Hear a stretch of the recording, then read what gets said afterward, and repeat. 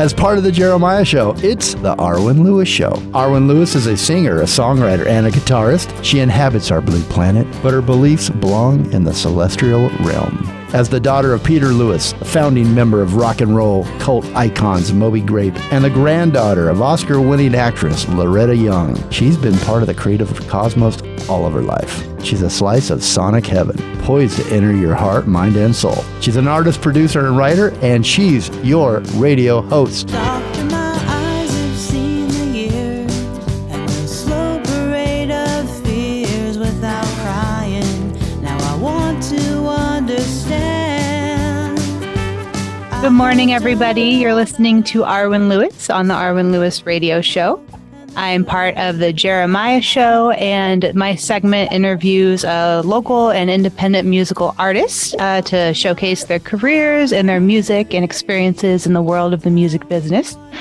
Today, my very special guest is Los Angeles-based musician, songwriter, and film composer and scene staple George Adrian. Hi, George. How's it going? I'm all right. How you doing, Aaron? Good. Did you like my speech? Yeah, this was really nice. Except for the film composer part, it's been about 25 years. But I do dabble in cues here and there. But yeah. Well, I wanted to at least talk about some of the stuff. Sure, you did. heck yeah, of course, 100%. Awesome. Yeah. Well, welcome. So I thought we'd just kind of start by talking about like where you got into music in the first place. I was reading your bio and it says that you started playing at the age of 5. So what made you start to play music? That's my dad. He was very musical. You know, at one point he was an opera singer, and he just loved classical music and thought I'd be a classical pianist. So about 12 years old, I ruined that for him and wanted a guitar after I heard Heaven and Hell by Black Sabbath. I'm like, no, I think I want to play that electric thing. That sounds cool. So. Well, I feel like metal and Black Sabbath or any of those bands had like a classical influence. For sure. Yeah. I mean, it's all music, right? And so I also was, Greek immigrant. So my parents was exposed to a lot of Greek folk music as well. A lot of musicians coming through since my dad was really into music. And so there was always music at the house. I was learning a lot. In fact, that's why I tend to dabble in a lot of like waltzes, 3/4s, and 6/8 time signatures. It's just because I had that instilled in me so young. But music's music. I mean, if you listen to like my last release, my solo release, the road trip, to what I'm doing with my new band now, with what I do with you and your dad, it's wild landscape, right? I mean, you go from some parts like really heavy. I mean, recently touring with Jerry Cantrell from Alice in Chains, playing that heavy music to some of the more beautiful vocal melodies that you and I and your dad put together on those songs that we're writing, right? So it's across the spectrum. Well, and I feel like that's really cool that because you're so versed, you're able to jump between all these genres, and it's kind of like an exploration of different aspects of life and like the human condition, and like you're able to do that through music. Agreed. Yeah, I'm absolutely right. It depends what you feel like expressing at a certain time in your life. For a long time I was as being a club dog, LA scene staple, if you would, however you put it, was actually much better than the way I put it. But I also started a band about 20 years ago, and we made a lot of noise during the time that music business was dying. After Napster came out, everything was collapsing. I think the numbers were something like it went from a $9 billion a year enterprise to $4 billion. I remember a lot of friends losing their jobs, and never getting back into the music business. A&R guys, people in all different facets of the industry. And it was tough sledding for us then, and we had already been kind of like, so to speak, jaded, I guess, a little bit. I'd been signed to Arista, and I thought different things that I'd been doing in my early 20s. And then when I was putting this band together, my next band, Jay, with my partner Chad, we thought it would be like a lifelong endeavor. Yeah. Fortunately, he passed away last year. I know that's a drag, and so I had to like also switch gears into like what I was going to do next. Right. And so I started a new band. I'm very excited about that for the next chapter of my life. And also meeting you and your dad, that was totally unexpected in the club scene. And the music we express is probably one of the freest, most purest truth music, I guess. That's how I feel. It's the only way I can really, it's so honest. It's so musical. Yeah. And it's interesting, like we talk about like our three generations, like three different perspectives coming together and agreeing on something musically, and all of these three different personalities, and all bands do that, right? Everybody has something that they bring to the table. But I think there's this really interesting dynamic between all of us. And for me, it's been so cool because I've learned so much, and especially about harmony. And oh my God. Yeah. I remember at first when I was just like sitting there when we were writing songs, Peter and I, and he would say something and I would like that, inside I would literally say, oh, that sounds terrible. Yeah. like what is he thinking? And then I'd go home and I'd sit with him like, oh my God, it's genius. It's really genius. And then I started to just be open to like this perspective from what he has seen and how he puts stuff together. And then when you came in there and he started, we're like, let's work on these 3-part harmonies. Mm-hmm. I'm like, okay, and then our voices, I think, naturally kind of blend well. So we're just lucky in that way. Yeah. And then where he would take us, like his knowledge of harmony, I'm like, oh, wow, that I hadn't ever really experienced it like that, so yeah, it's pretty cool that, and what I bring to it, what you bring to it, our points of view, yeah, absolutely. Well, and because we all come from very different backgrounds. I kind of was an offshoot from him because that's where I started learning. But I had him on the show last week. And what I really pointed out, too, was that he had so much exposure, to classical music. And like he was learning a lot of instrumental surf music that was really complex, like Dick Dale and things like that when he was younger. But when he was a child, he would see all these Broadway musicals. And I feel like all of that, those song structures and the music, because he had already, began to understand the foundations of music, they became kind of like engraved in like the way he writes songs. Like I feel like they're all, even though he shortens them and cuts and pastes things, like for some reason it ends up coming out to be, I don't know, just like a full and complete piece that could fit into a musical. And it's weird how he like changes keys, and musically it doesn't really make any sense, but for some reason and then it's genius great when you sit back and listen to it and live with it. That's to me like is the best music too, like music that takes like some actual like sit down and listening time, and then when those block boxes start opening up, you're like, oh my God. And it sticks with you forever, and it's like those, and it marks time even, like this time in my life because of this. Well, yeah, and I want to talk about like kind of the stuff in the beginning of your career too, like with Jay. Like, how did you meet them? Were you in the Cat Club? Because you were a resident in the Cat Club, right? I did. I was 11 years, twice a week. Okay.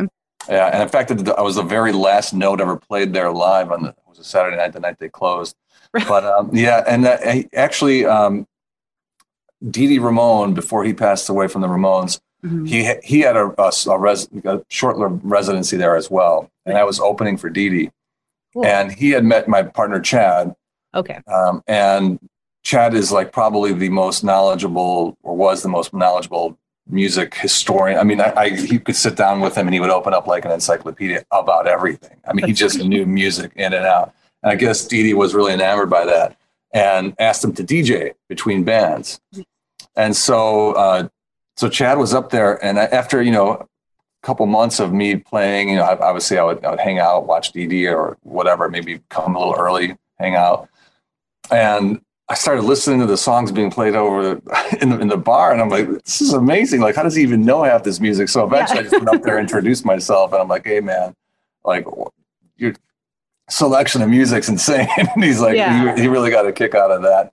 Okay. And he was in a band at the time that had broken up just recently. They were, I think, the first band to actually ever signed through Drive Through Records, which is a pretty well-to-do like punk label. Okay.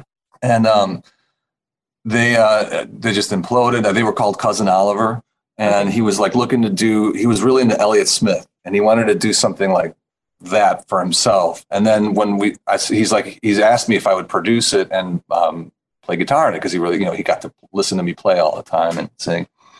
I said, absolutely. And then when we started, just kind of like him and like Peter and I, like all of a sudden we just started working on his music, and he's like, heck, let's just start a band. And we just wrote our own music. And we met this guy, Owen Sloan, who was a very, he's like a a big figure in the music industry. Like he's like at the Clive Davis level. He's Google him. So and I know who he is. Yeah. yeah, and he that's right. Your dad actually knew who he was. Yeah. Yeah. He was really into us from the beginning, and he really tried to put us together. And then we met at the time. Like I said, the music industry was imploding, and things were in flux like every day. And then Rogers and Collin, which is a very big, I think they might be the biggest PR firm there is, and they were trying to like make themselves relevant to smaller labels and indie bands. And so they went on a search for like a band in Los Angeles that they could help promote.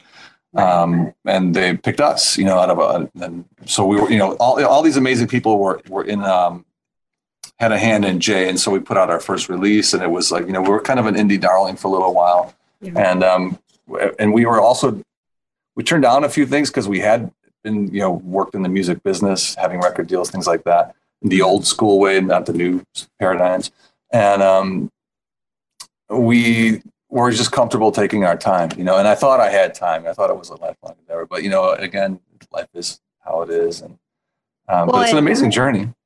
Yeah, and you've got all those recordings and the memories, and that's what's so cool about music. And we'll pick up with this after the break too. But is that like it's timeless. Once you've recorded it and it's there, like there's no way of like, I mean, I guess there's a way of destroying it, but not really. It's there somewhere now, especially everything.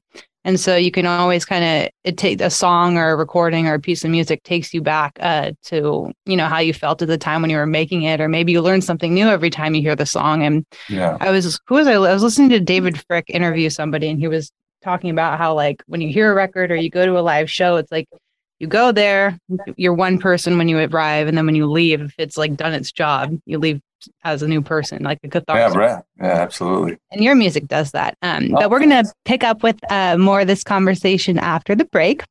My special guest today is George Adrian, musician and songwriter and touring musician from Los Angeles. And we're going to take you out to break with his song Soldier of Fortune. And that's off of his solo record, Road Trip. This is one of my favorite songs. And we'll bring you back in from the break with How Do You Know? Another one of my favorite songs. And you can find out more about George Adrian at official George Adrian on Instagram. And then your website, again, is it officialgeorgeadrian.com? It's just George Adrian. GeorgeAdrian.com. Yeah. And cool. And you can find him on all the listening platforms under his name, George Adrian, and you're listening to Arwen Lewis on the Arwen Lewis Radio Show. Enjoy Soldiers of Fortune.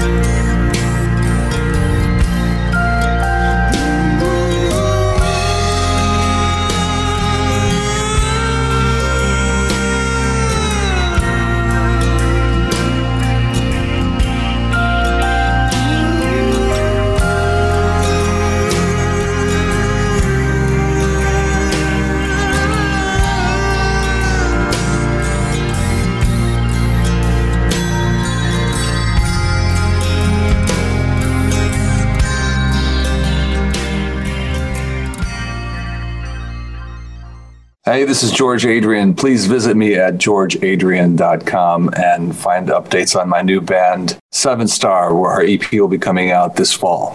And you are listening to the Arwen Lewis Show.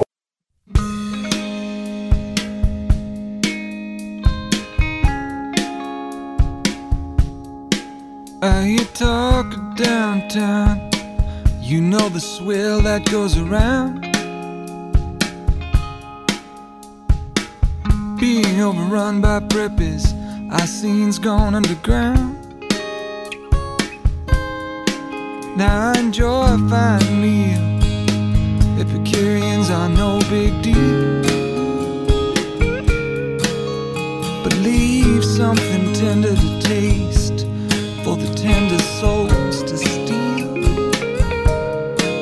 I step off of Pershing Square, make my way up for air. See your face in faces, I do my best not to stare. You're my secret lover, we never had a chance. We knew too much about each other. Good morning, everybody. You're listening to the Arwen Lewis Radio Show. I'm here with my very special guest, George Adrian. He's an accomplished musician, singer, and songwriter, recording artist, and touring musician. Also has had some experience in composing for film. And we're here talking today about his extensive career in the music business. You can find more information out about him at georgeadrian.com. And we're going to jump back into the conversation and talk about a new project you've got going with Alex. How do you say his last name? Locasio. And then Audrey Whiteman. Whiteman. Okay. Yeah. I have terrible handwriting. It's all good. Yeah. Nicely done. Yeah. Very cool for reading up on that. Yeah. One of my closest friends, Tyler Bates, is a very accomplished film composer and producer. We were in the local bands in Chicago where we both came up and became fast friends. He's probably one of my best friends in the world, and one of my best friends in the world. And when we started out, that's actually where we first composed. We got this gig to help out his brother who was working on a movie that ended up being like a cult classic called Psycho Cop 2. Right. And then the director, and then the people from that camp kind of got us another gig, which was scoring a feature film called The Blue Flame. So we did that. I saw the bug in him, and he was like, you know what? I think I could see that the writing was on the wall. He really enjoyed film composing. He was going to go down that road and made a huge success. I mean, if you know Tyler Bates, he's done all the John Wick movies, Guardians of the Galaxy 1 and 2. I mean, it's a long run of an awesome career. Yeah. And producing amazing artists as well. But that being said, so he had the band in Chicago was longtime drummer Alex Locasio. Okay. And so he moved out here with later, I guess, a little bit after Tyler. And then they had a band called Pet for a little while in the 90s, which is a really cool art band that was signed through Tori Amos. Okay. Atlantic.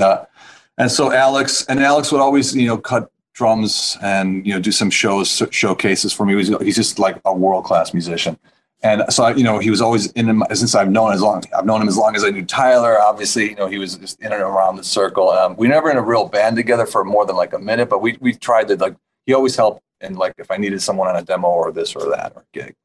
Right. So we stayed in touch. When I knew the process with my buddy, when he wasn't doing so well, I was like, well, what am I going to do in the future? I'm like, I put it in his ear, hey, I think I want to start something, for the next, 10 years. So we'll just or sooner. You never know, right? But I'm like, if you know anybody, I'm going to be touring 22 and 23, but I'll be in town for these dates and these dates. Maybe we can get together and have a beer at the worst. Start a band at the best. Win-win. Yeah, win-win, right. So we got in a room and he suggested Audrey. He had been playing with her for 20 years or something like that. And it just, day one was kick ass. Yeah. Day two was more kick ass. So it just kept going and going. And we just kept we literally wrote one or two songs every time we got together. That's how you know it's meant to be. Yeah. So we ended up recording about almost a dozen of them and a little less. And then we're going to put out 5 of them as an EP this fall. And do you have a band name? I don't know if I caught that or not. Yeah, we have whittled it down to 7 Star. Oh, that's a cool name. Thanks. What's the meaning behind it? What? After you have a spreadsheet with 4,000 names on it, you're just you get this one and this one. Yeah, literally, that's how we did it. That's awesome. So we like the alliteration. We're going with that. It's there's just so many. All the one-word names are taken. So 7 Star. There you go. That's a cool name. Thanks. Very groovy. Hopefully you'll remember it. Yeah. No, everyone will. Watch out. Seven Star is going to take over the world with their new EP. Cool. And yeah, so that's something you've been working on. And also, I guess we can talk about a little more about what we're doing with my dad too, if you want to.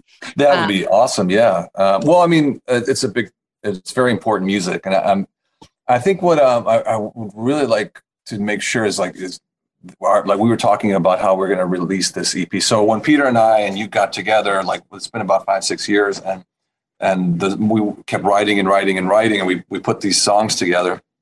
I'd say there's probably about at least a dozen, right? I mean, commingled. Someone wrote a little bit more than the other. I mean, your songs, we all kind of just got in there, and the 3-piece version of it I thought was a great idea because, like you said earlier, like having it multi-generational. I think it's a cool story. Our voices blend well together, and the music is very, very unique and very raw and very truthful. Yeah. And then I really wanted this to be like a proper recording with like sit down with some studio musicians, but the pandemic and whatnot, and like being, you guys being up here and up there and me being down here. I think our solution, what we should tell everybody, is we're going to release a live EP, which I'm actually a little bit more excited now. That's going to be fun. And it's, Yeah, and come to the show. It's on August 23rd at Lost Chord Guitar in Solvang. We're going to record live to their awesome soundboard. It's a great venue. We've spent a lot of time performing there. I perform there once a month. And the owner's name really quick is Chris Polonis, and he is a sound engineer and great musician, singer, songwriter himself. But he designed the room to be like the most exquisite listening room, and the speakers are perfect. The walls are hollow. And so anyway, if you get the room mics, and then we'll direct straight to the board, like we're going to have a great mix, and how exciting. Yeah. And what a cool way to put out an EP, live. I mean, truly live. It's going to be live, and the people are always, yeah. Sorry, go ahead. Oh, no. Well, I feel like people are always in a good mood there, too. So, like, it'll be a lot of vibe from the audience and, good time for sure. So, in the end, I think it worked out best for us. I think you discovered the club. Yeah. And then, And so, what a jewel, to know and to have. And, like you said, you obviously played there a lot. And the three of us and other musicians played there a lot. Yeah. So we know it. I feel comfortable, and I'm really excited releasing this music. It's been sitting there, kind of like percolating now for 5 years, right? And some cool songs, cool songs. Yeah. Some things that you and my dad have come up with, like I guess we won't say the names of anything yet because we don't want to ruin the surprise. Yeah. But wow, I've never heard anything like it. And I guess what's your guys' writing process like? So I wasn't there half of the time when you guys were writing songs. I kind of came in later to bring my songs. But how do you guys work together? Let's just tell the audience, what your experience is working with my dad. And by the way, my dad's name is Peter Lewis. He is a founding member of the rock and roll band Moby Grape. And anyway, so we'll keep going and talking about. Yeah. I mean, that's the first. I had never heard of Moby Grape. And so when we were chatting at the bars and where I was playing and you were playing and your dad was playing and getting to know each other, I had to Google it. And then as I Googled it and I saw I read the stories, I'm like, oh my God.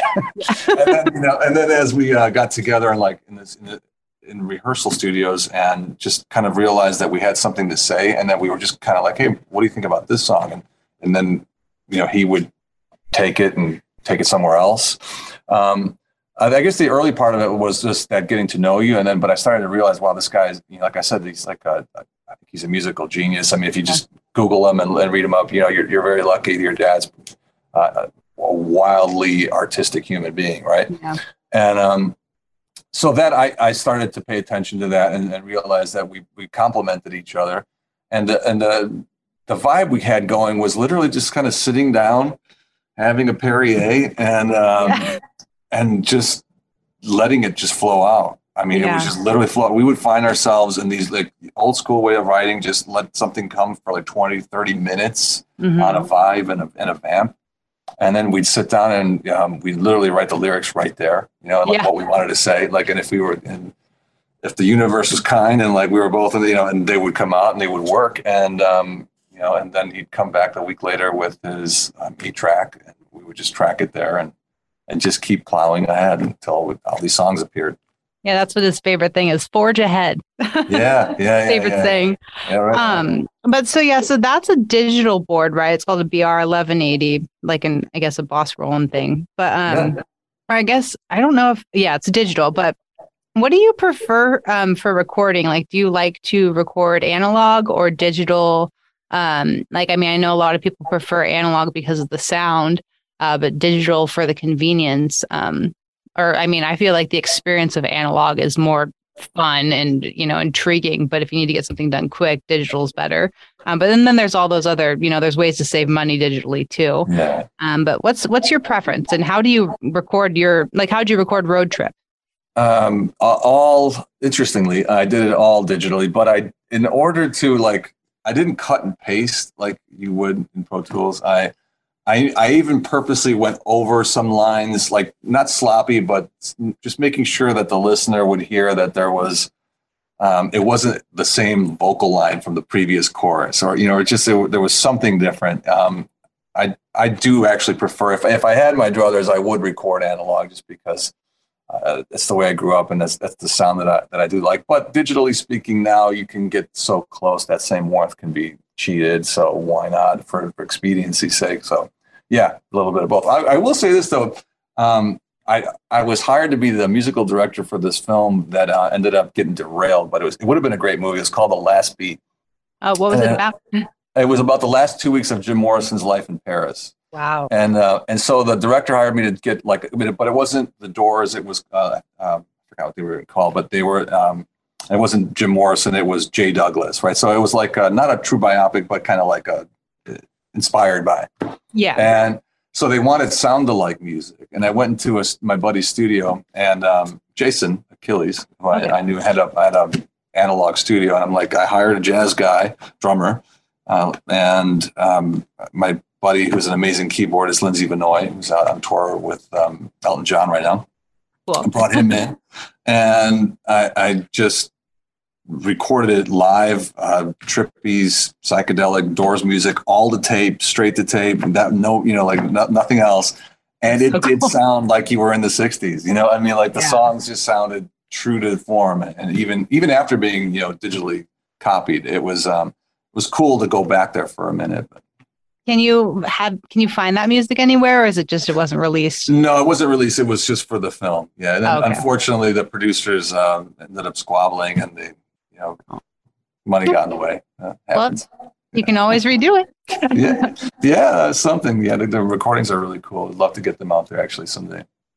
Yeah, and before, or I wanted to ask you too about if you self-produced. Well, I'll just move into that. Did you self-produce Road Trip, or did you have? I did. Okay. Yeah. So I was, when my buddy moved to Portland to kind of take care of his health, and that started, I had nothing to do.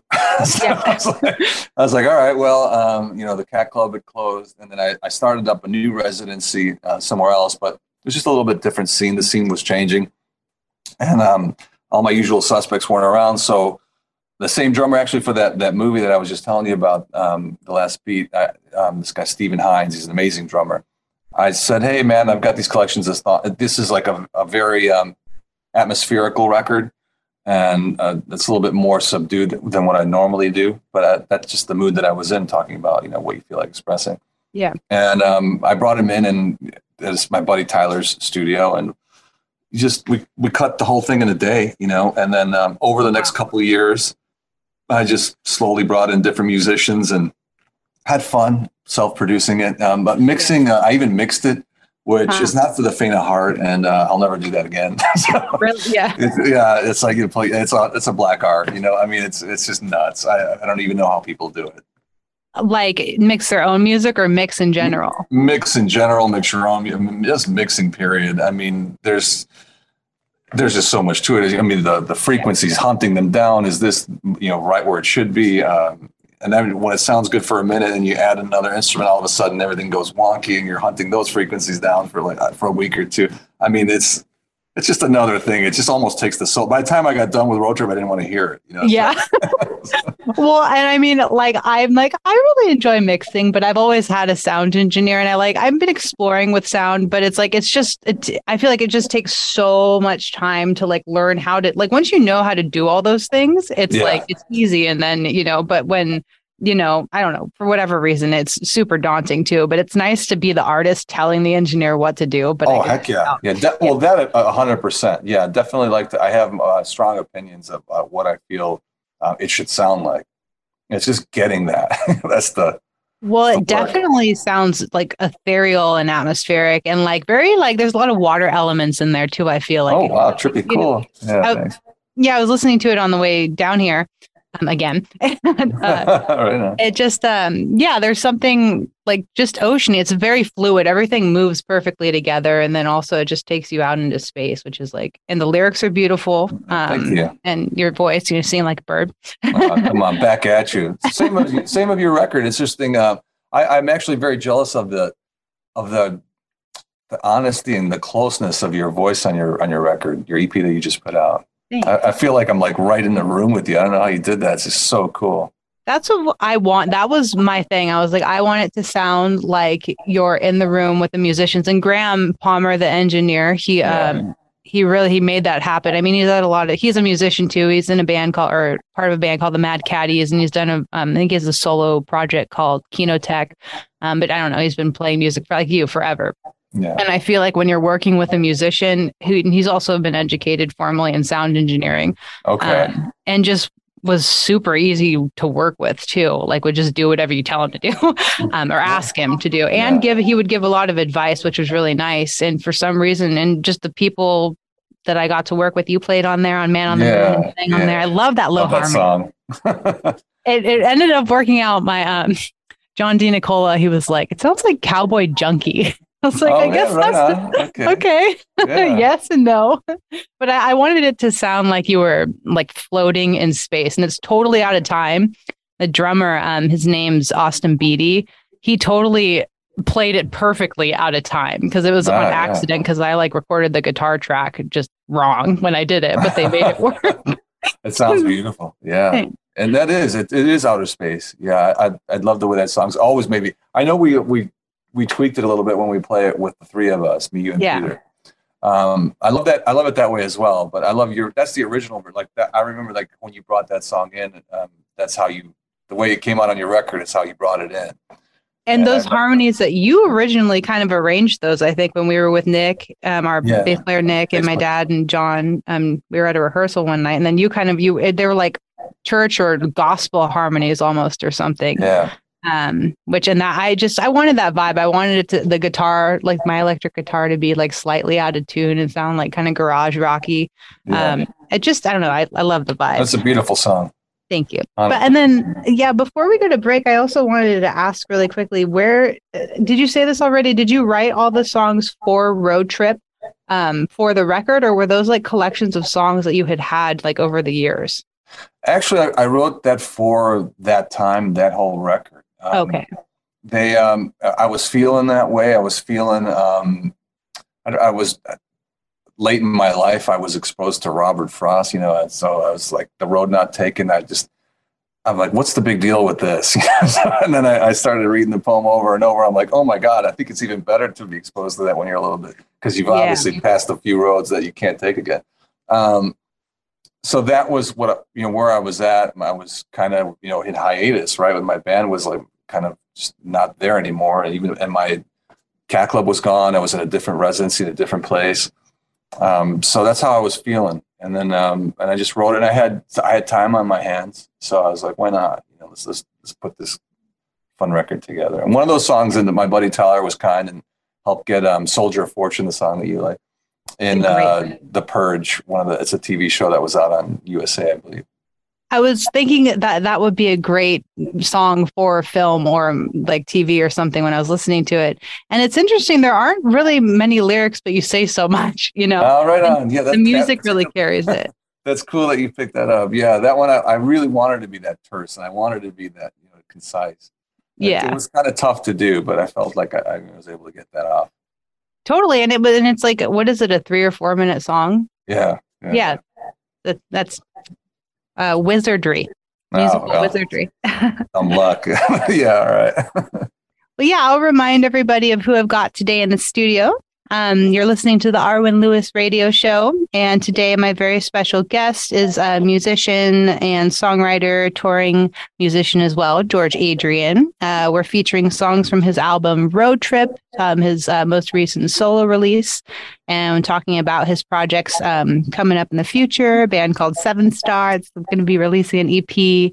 He's also a bandmate to me and my dad, Peter Lewis from Moby Grape. We're going to record a live EP in Solvang, California on August 23rd. And George and I, let's tell them about our show really quick. About that, yeah. I'm going to take everybody out to break, but we are going to be performing Saturday, August 5th at the Redwood Bar and Grill in downtown Los Angeles as part of the International Pop Overthrow Music Festival. Tickets are free, so you can just show up and attend the show. We hope you do. And we're going to take you out to break with his song Grass is Dying. And then we'll bring you back in with another one of his songs called Air. So please enjoy. These songs are from Road Trip, and we'll talk to you in a minute.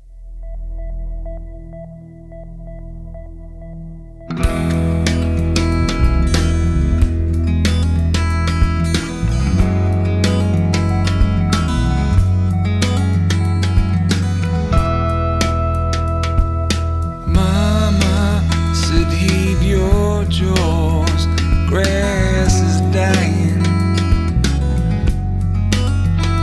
Can't you tell? Mama, you did your best. All my trying, blades still fell. So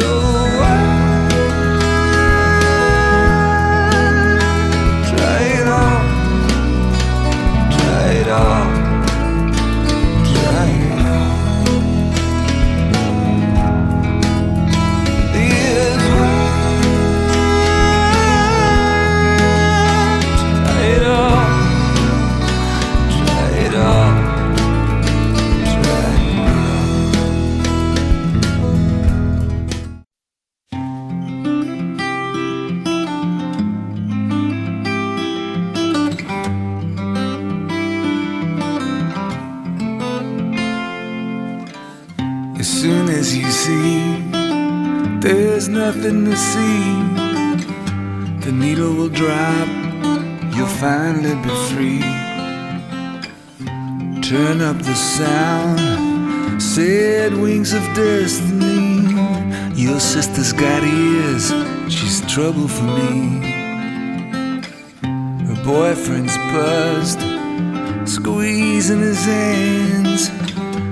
Bottle of dust, gonna make him a man. He'll get off his chair to mock his demands. I make a joke best as I can. You are the prettiest thing that I ever did see.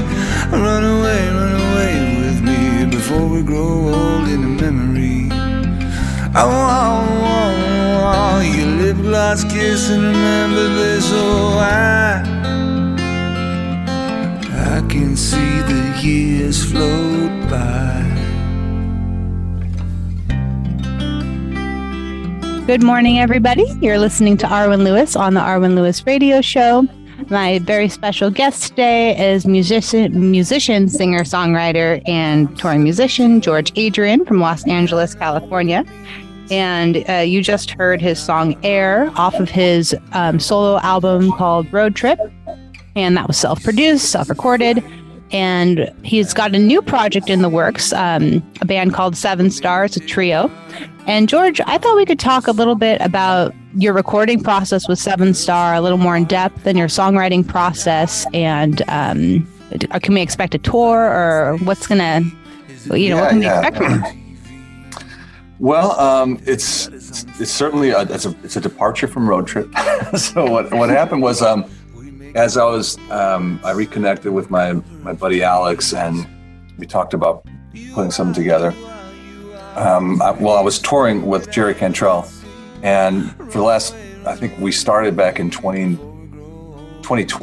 or 2021. I can't remember when we did this Grammy thing, but it was a couple of years ago at least.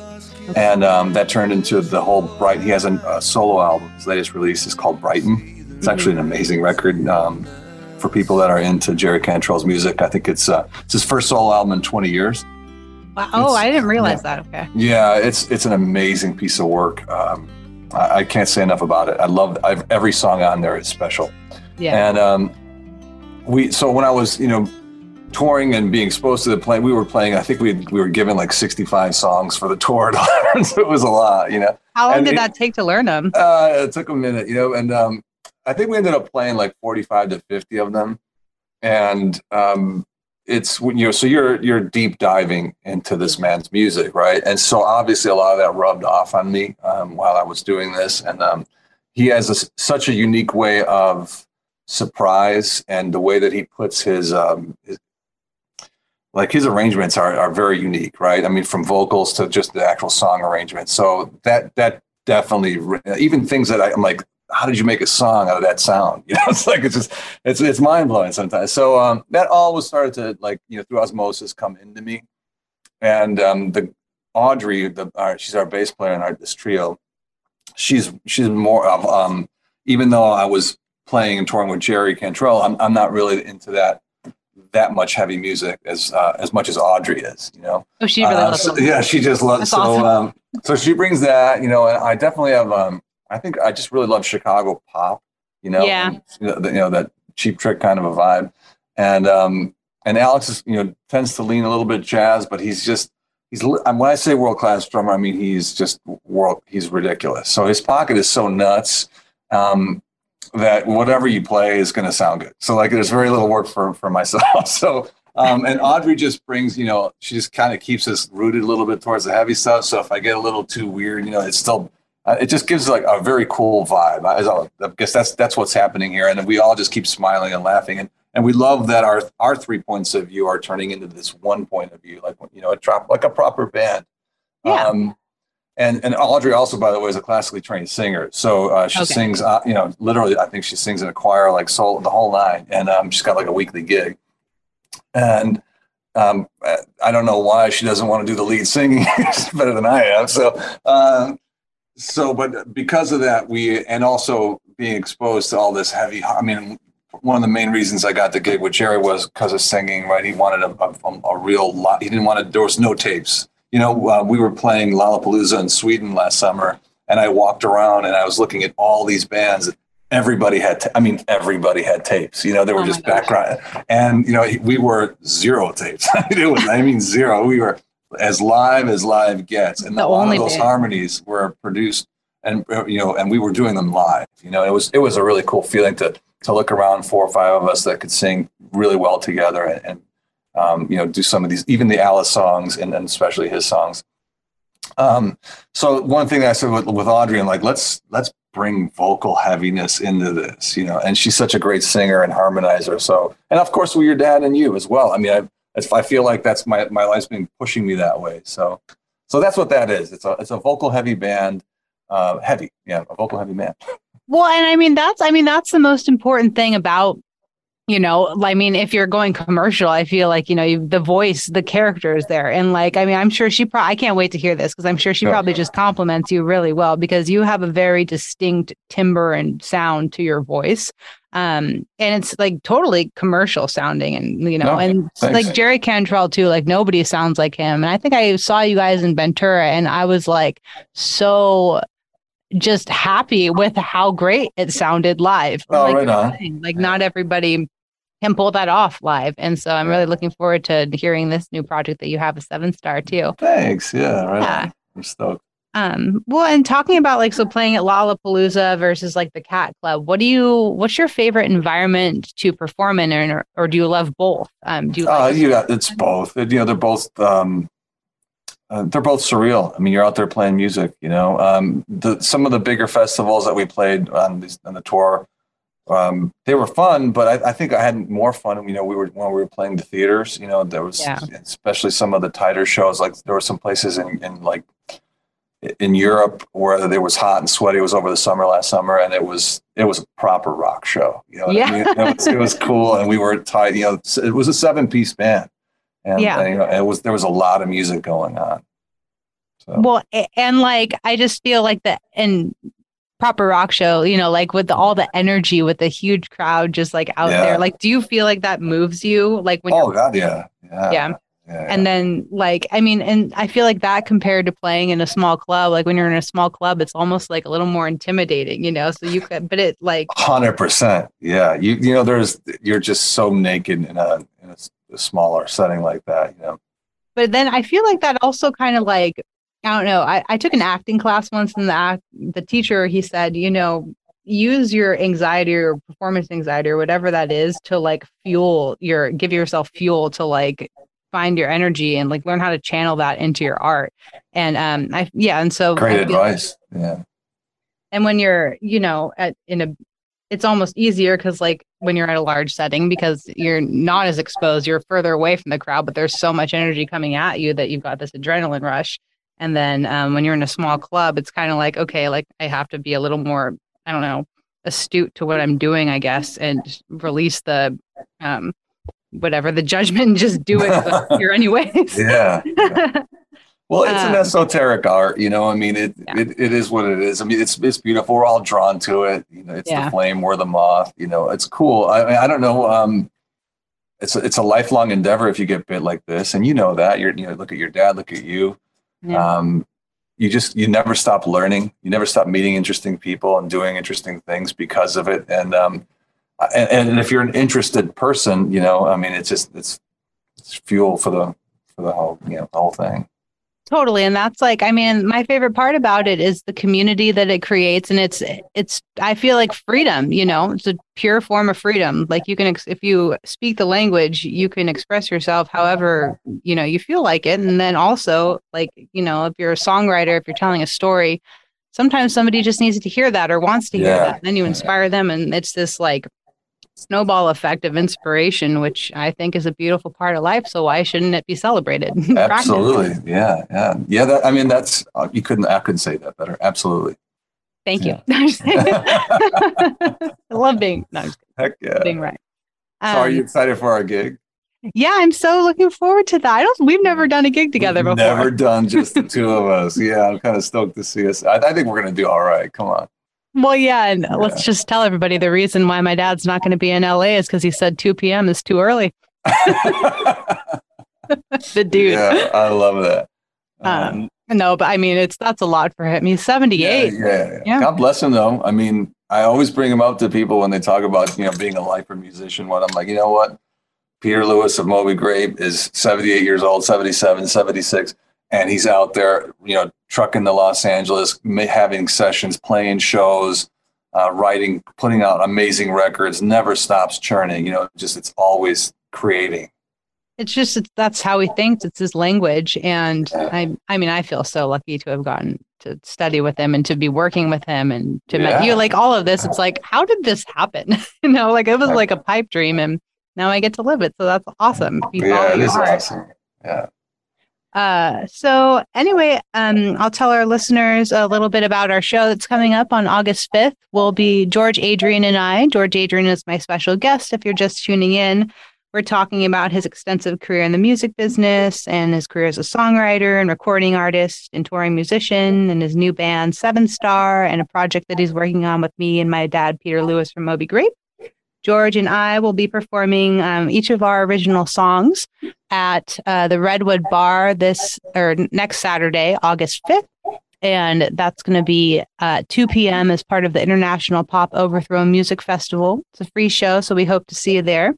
You can find out more about George Adrian at georgeadrian.com, at official George Adrian on Instagram, or under his name, George Adrian, on any of your favorite digital listening platforms. You're listening to The Arwen Lewis Show, and we're going to take you out to break with a song from George Adrian's band, Jay. It's called Sunset and Dreams, and we'll bring you back in with his song from his album Road Trip called Hurts to Hate Your Karma.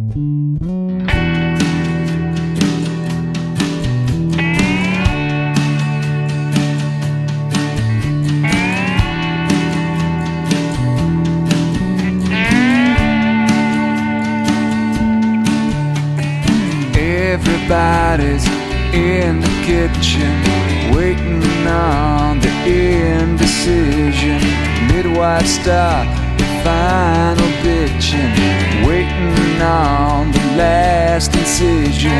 I can taste the salt and tears when my mouth is full of loss. I can trace the wasted years against the time upon the cross. Upon the cross.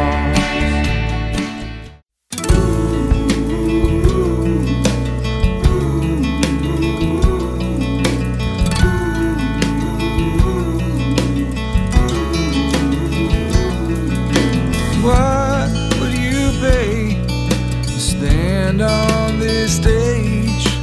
Kiss me on my mouth, rattle my cage. Oh, how much fun! Trample and run, burn the old castle, wave the old gun. You know I'm no saint, but who is and who ain't?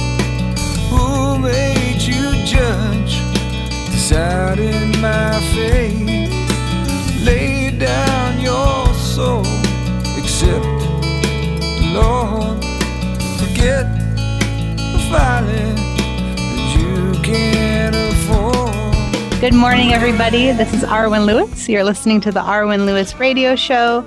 I have a very special guest today. This is George Adrian on my show. He's a Los Angeles-based musician, songwriter, recording artist, and has had some great experience in composing for film as well. And we're talking about his extensive career in the music business, all of his amazing projects, some that he's released, some that are coming up to be released. And George, so as a songwriter, I thought, maybe we could talk about, are all of the songs, is the process the same for all the songs you write? And also I wanted to ask, if you could write a song with one person who you haven't written with yet, who would it be? Oh, alive or dead? It doesn't matter. Doesn't matter. That might be easy. It'd be Leonard Cohen, Oh, yeah. So, yeah. Why Leonard Cohen?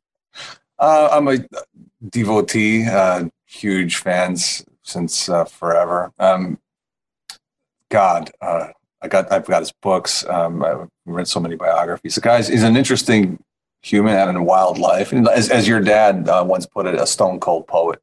So yeah. And that's I think if anything that I do the most on a daily basis artistically is I just write like a lyric or anything.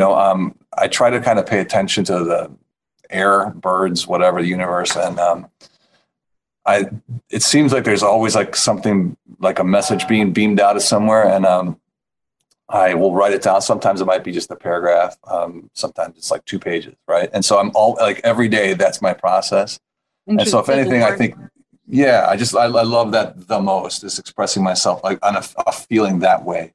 And when you meet, of course, there's people like Bob Dylan. History is littered with great minds and great artists and great poets.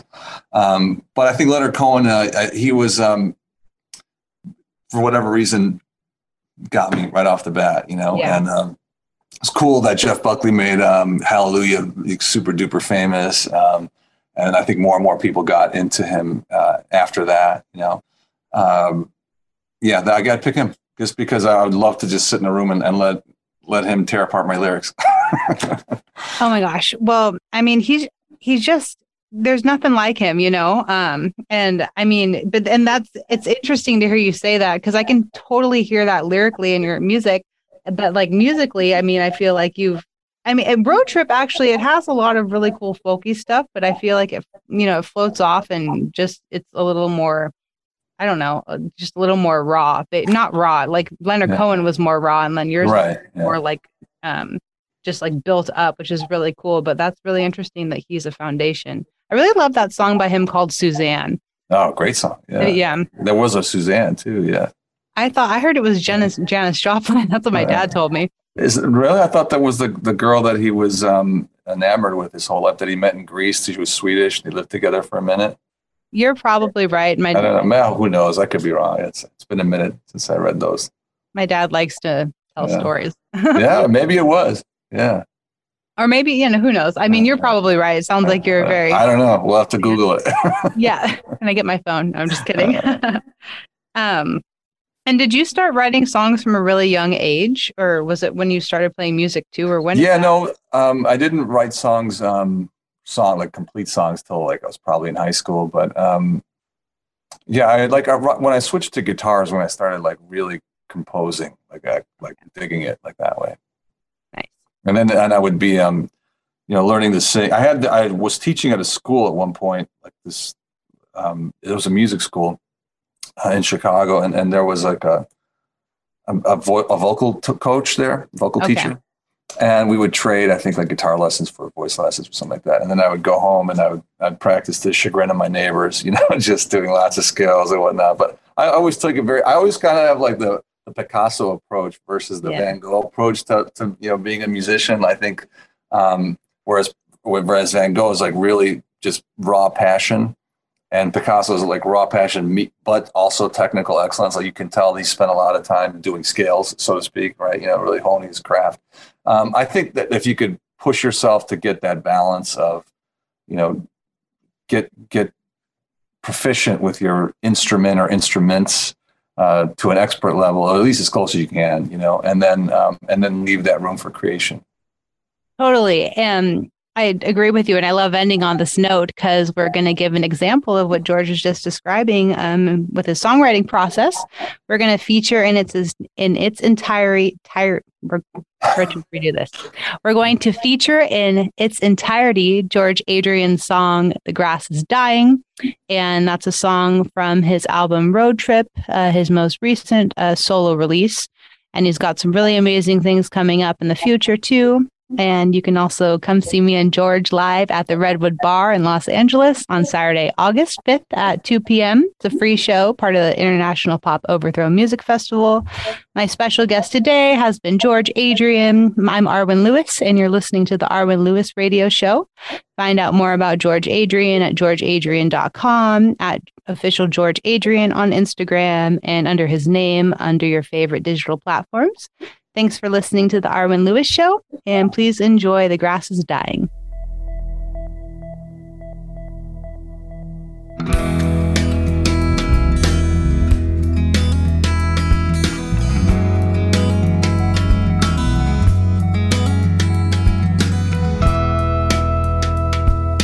Mama said heed your jaws, grass is dying. Can't you tell?